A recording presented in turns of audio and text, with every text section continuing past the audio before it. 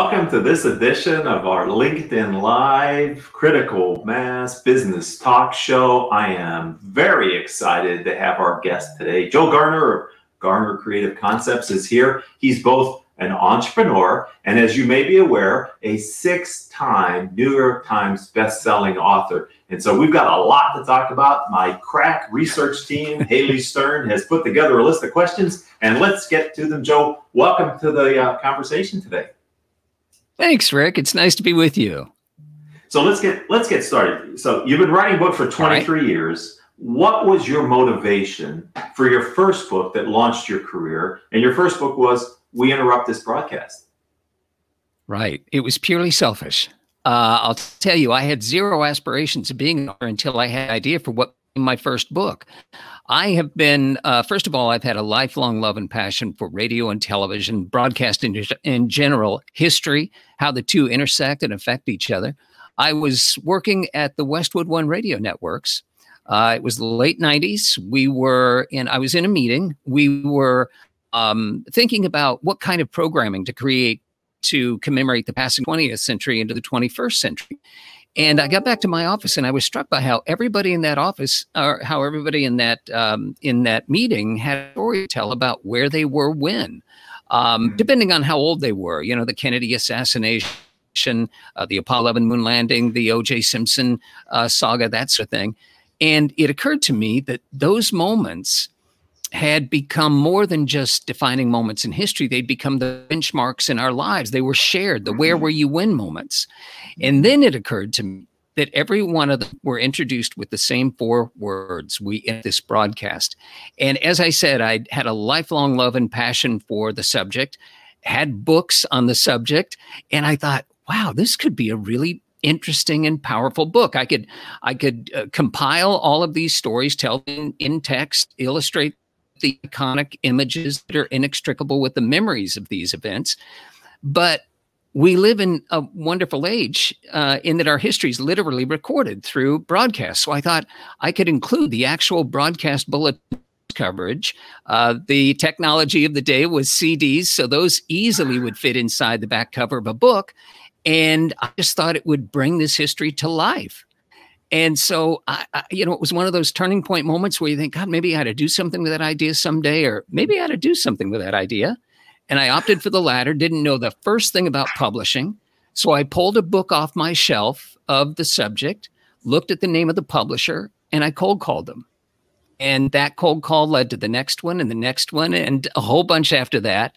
And after being blown out of every publishing house in New York City, a friend of mine said, I know this little publisher in Naperville, Illinois, not exactly the hub of the publishing business, but I met with her and she said, I'll do this book on one condition. And I said, what's that? And she said that you agree to go out and promote it, because if you just sold me, you'll sell the American people. And I thought, well, that's the easy part. I come from broadcast. So spent the next 6 or 8 months compiling the book, licensing the audio and so forth. About 2 months before the book came out, I had the idea that we needed a name on that cover that embodied the history of journalism. And at that time, Walter Cronkite was still alive. Mm-hmm. So I didn't know him. I didn't know anybody who did. So I wrote him a letter and poured every ounce of my passion into that letter and explained what I was hoping to accomplish with this mix of idea, and that his words should be the first in a book like this. And my good luck, and to my surprise, 10 days later, I got a call from his chief of staff, Marlene Adler, who said that Walter would be happy to provide the foreword to the book. We put the book out in October, and by December, it hit the New York Times bestsellers list, just changed the whole trajectory of my career. Well, we're going to talk about this cold calling and outreach a little later in the interview, ladies and gentlemen, because I think that's an interesting part of Joe's success, and it's transferable to other entrepreneurs. So it's hard enough to be a one-time New York Times bestselling author, but you've done it 5 more times. So of all your books, is there a consistent vision or theme for the types of books that you have written? Yeah, I ultimately, because after the first book, excuse me, I thought, what other subject would be this visceral that people relate to? And although I only scored 2 points my entire sixth grade basketball season, and that was the end of my sporting career, I did realize that sports would lend itself to this mix of media. Because to a true sports fan, you can't mention Bobby Thompson's 1951 pennant-winning series home run with, in your imagination, hearing Russ Hodges shouting, "The Giants win the pennant, the Giants win the pennant," or the U.S. Olympic hockey team's defeat of the Soviet Union, underscored beautifully by Al Michaels shouting, "Do you believe in miracles?" So I thought to do a sports compilation, did a couple of those with Bob Costas, and then after that, just so sort of the common thread was these moments and events that are shared. And that became sort of the theme of all of the books that I did, in addition to them all being, with the exception of a couple of them, all being multimedia, book with accompanying audio, book with accompanying video. This is interesting. We're talking with Joe Garner. You can see that on the screen. He's got a company, Garner Creative Concepts. And I'm wondering, 23 years, sustained career as a published, successful author. But what have you seen? Because you talk about how the first books came out with media in them. But what have you seen over 23 years? How has the book writing and publishing business, how's your industry from an artistic author's perspective changed? Oh my gosh, it's changed in so many ways. I mean, from the very beginning, think about it. The first book I did in 1998, there wasn't any research to do online. You still had to go to the library. You still had to, rely on archives. And that, so just from a concepting and researching and just those fundamentals has changed dramatically now because of the internet. When I first started, it was relying on traditional media for your promotion and marketing.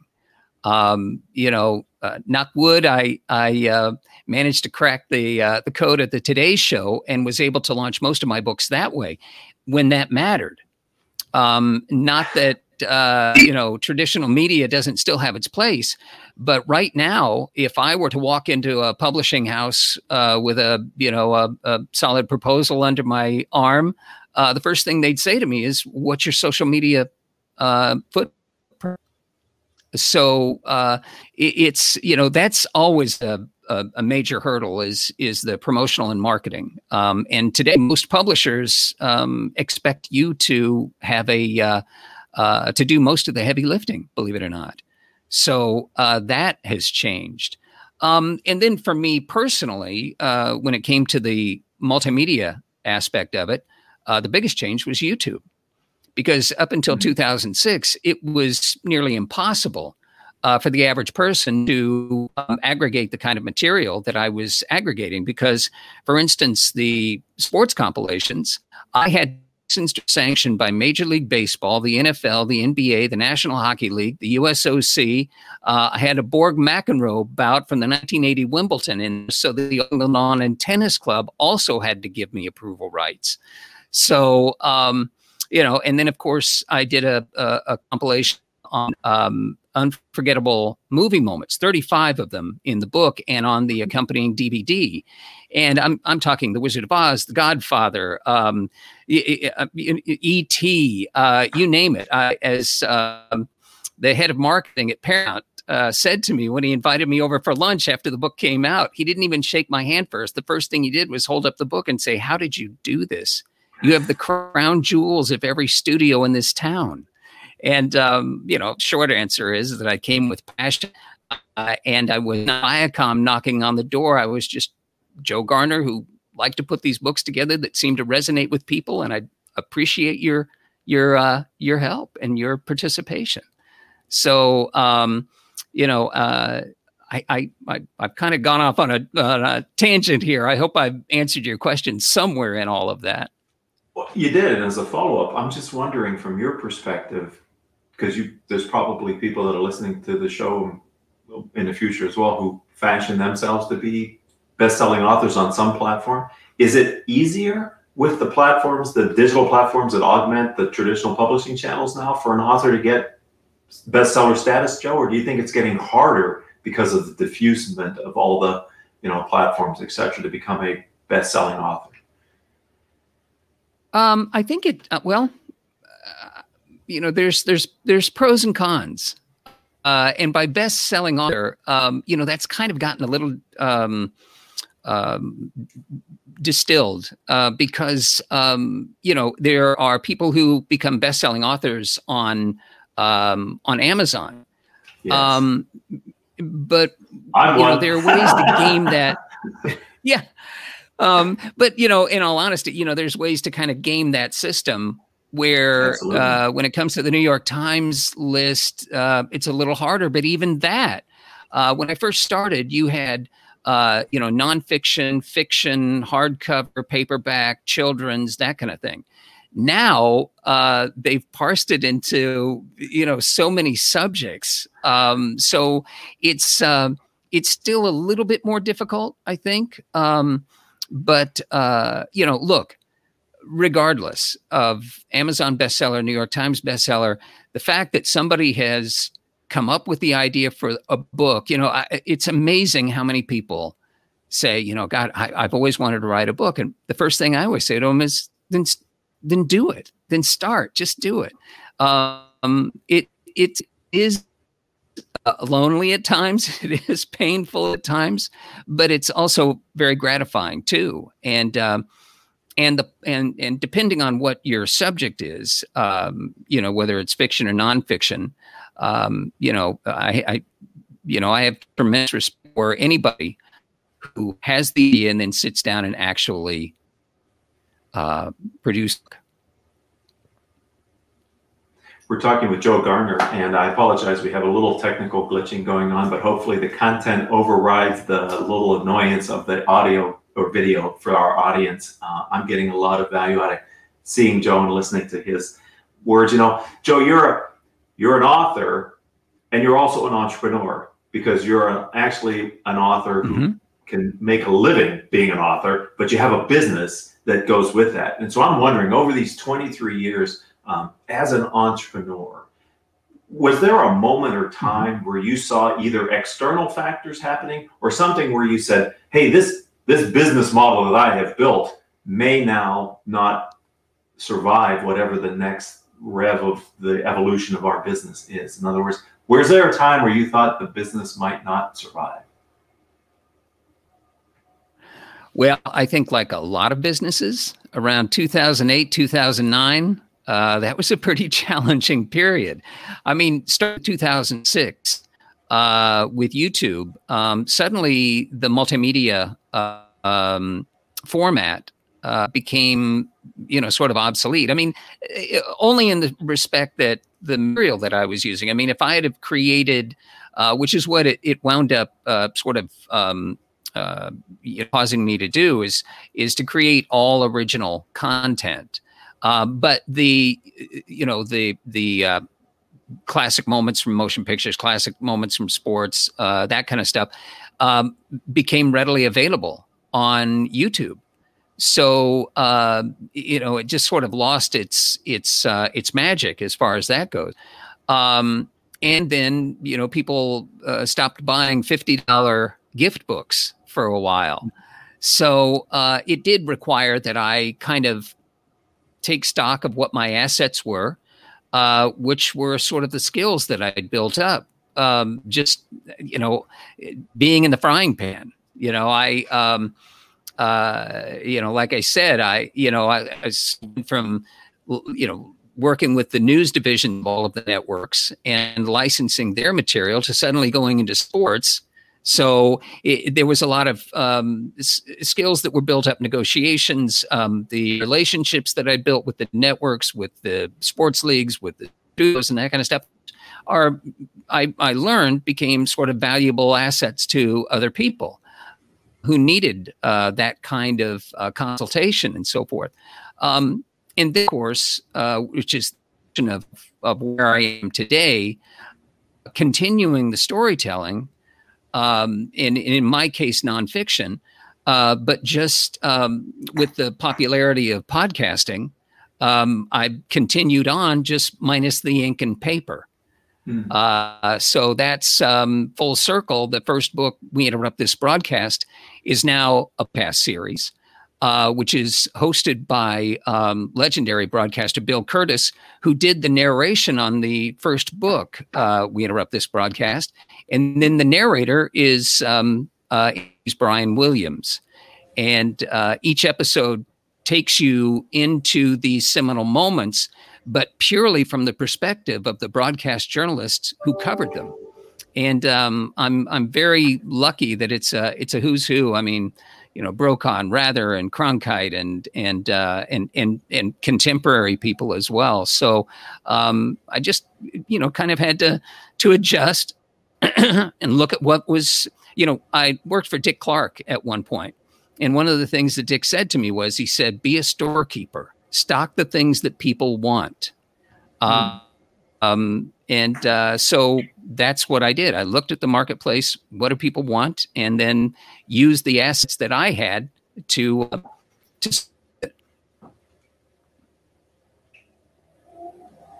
Okay, we lost Joe at the very end, but I think that was you gave me a great thought, I think, to follow up on that, which is there's a through line in your life. And you told me a story in our prep meeting that I'd like you to kind of bring at. But even as a young child, a young man, a young person, throughout your outreach to find a publisher for your book, your outreach to Walter Cronkite, your outreach to Dick Clark, which you told me about. So one of the transferable lessons that I wanted to get to here on the Business Talk Show today, Joe, with you, is that you've been willing to do things that didn't have a guaranteed payoff to realize your dream. Right. There's a saying, and I'm paraphrasing, something like, on the other side of fear is everything you truly want. And for me, your Right. career, you're a living example of someone who has taken those risks. So could you share the story from your youth, but then also talk to us about why you've been able to summon the strength to run the risk of doing something that may have a high chance of failing? Right. Well, I fortunately grew up in a home where I had a father who was an entrepreneur, self-employed, and I can still recall the books on the headboard, Think and Grow Rich, Power of Positive Thinking, these kinds of things. Well, that seeped in. Even as a very young child, I was 9 years old. My father was with Northwestern Mutual Life Insurance. And every year we would make the trek from the sticks of Illinois up to the big city of Milwaukee for the annual convention. And I loved that because I had a passion for the entertainment business since I can possibly remember. I never went through, I want to be an astronaut, I want to be a fire. I was always, I want to be in the entertainment business. And that was my opportunity to touch the entertainment business because they would always hire a big name entertainer. That year, dating me, 1969, they were having the biggest star in the country, if not the world at that time, Bob Hope. And somehow in my 9-year-old mind, I thought, if I could just meet Bob Hope, it might help further my ambitions. So I sat down and wrote a letter to the president of Northwestern Mutual Life, Francis E. Ferguson. I shared that letter with you, by the way, Rick, and or not that letter, but I wrote, what I was hoping, and my goal, that and what I was hoping to achieve by achieving this goal. And I'm sure my folks were mortified, but they didn't dissuade me. And sure enough, about 2 weeks later, I got a letter back from Francis E. Ferguson saying he would be happy, paraphrasing, he'd be happy to help me achieve my goal. As long as I didn't, a little joke, as long as I didn't upstage Bob Hope. So he told us where to meet this appointed person and at what time. And just before Bob took the stage, they took me back and I met Bob. And I've got a picture of that hangs on my office wall as a reminder that all you have to do is ask. That, it's and so you can imagine the impression that had on me at that young of an age. So fast forward, when I'd be doing interviews and people would say, well, what made you think you could get Walter Cronkite? Or what made you think you could get Dustin Hoffman or Tom Cruise or any of these people that you've worked with? It's like, well, because, I think it's a solid idea. It has, I think it's, they have an affinity for the subject, and it makes the project, that much more substantive. Why not? And so that's kind of how I've, proceeded through my career. So I think I know the answer, and it's a leading question here on the show, but do you think you would be where you are today if you hadn't taken those risks of reaching out to people without knowing what would have happened on the other end? No, I don't think so, because, I mean, if you look at all the projects, they just seem complete. I could do a book on comedy and put it out. But to do a book on comedy and have Carl and Rob Reiner as part of it, and then on top of that, Richard Pryor wrote the foreword to it. It just, you just sort of have a vision of the potential. And, it's funny, Rick, I've never been asked some of these questions before, so I haven't had to kind of, it's just always seemed natural, and again, tremendous, inspiration in working for Dick Clark and seeing how he packaged his shows and things like that. So it just kind of, seemed natural in putting these books together. If you're going to do a book about seminal moments in sports broadcasts, you have to have Bob Costas do that. Yes. It's right. that kind of an attitude. Well, you as you're continuing to answer the question, and I'm glad you're comfortable answering these questions. I'm thinking, sure, absolutely, the power of mentors in people's lives. Your parents were positive mentors with the impression they left with you. The Dick Clark was an early mentor for you that has shaped kind of your attitudes. It's really important, ladies and gentlemen, if you're entrepreneurs, if you're a younger entrepreneur, find mentors in your life. They don't have to necessarily be older, but maybe they're doing something you desire to do eventually. And if you are a successful entrepreneur, business owner, maybe you can look for others that you can influence the way Dick Clark and others have influenced Joe to his career. I'm sure you're doing that now, Joe, for others in your profession, being a positive. Absolutely. Yeah, absolutely. Again, it just gets back to even just the fundamentals. Somebody, wants to write a book. I try to encourage them. I said, look at me. I mean, it's funny, Rick, when I first told old friends and family that I was thinking about writing a book, first thing they said was, don't you think you ought to try reading one before you write one? But you can't let that kind of criticism interfere. I saw that book in my imagination long before I saw it, in its physical form. Fantastic. So if someone would like to connect with you and sort of follow your career, how do they find you, Joe? Either on LinkedIn or on your website? Yeah. Yep. I'm on LinkedIn, or you can go to GarnerCreative.com. And those two are probably the best ways, LinkedIn and GarnerCreative.com. Well, this has been thoroughly enjoyable. The time has flown by for me. I really appreciate your willingness to give us a little bit of time, because I know you're on a busy schedule with other interviews coming up later today. Is that right? I'm on with Dr. Drew later this afternoon, so I'm interested to see what that's going to be like. But it'll be fun.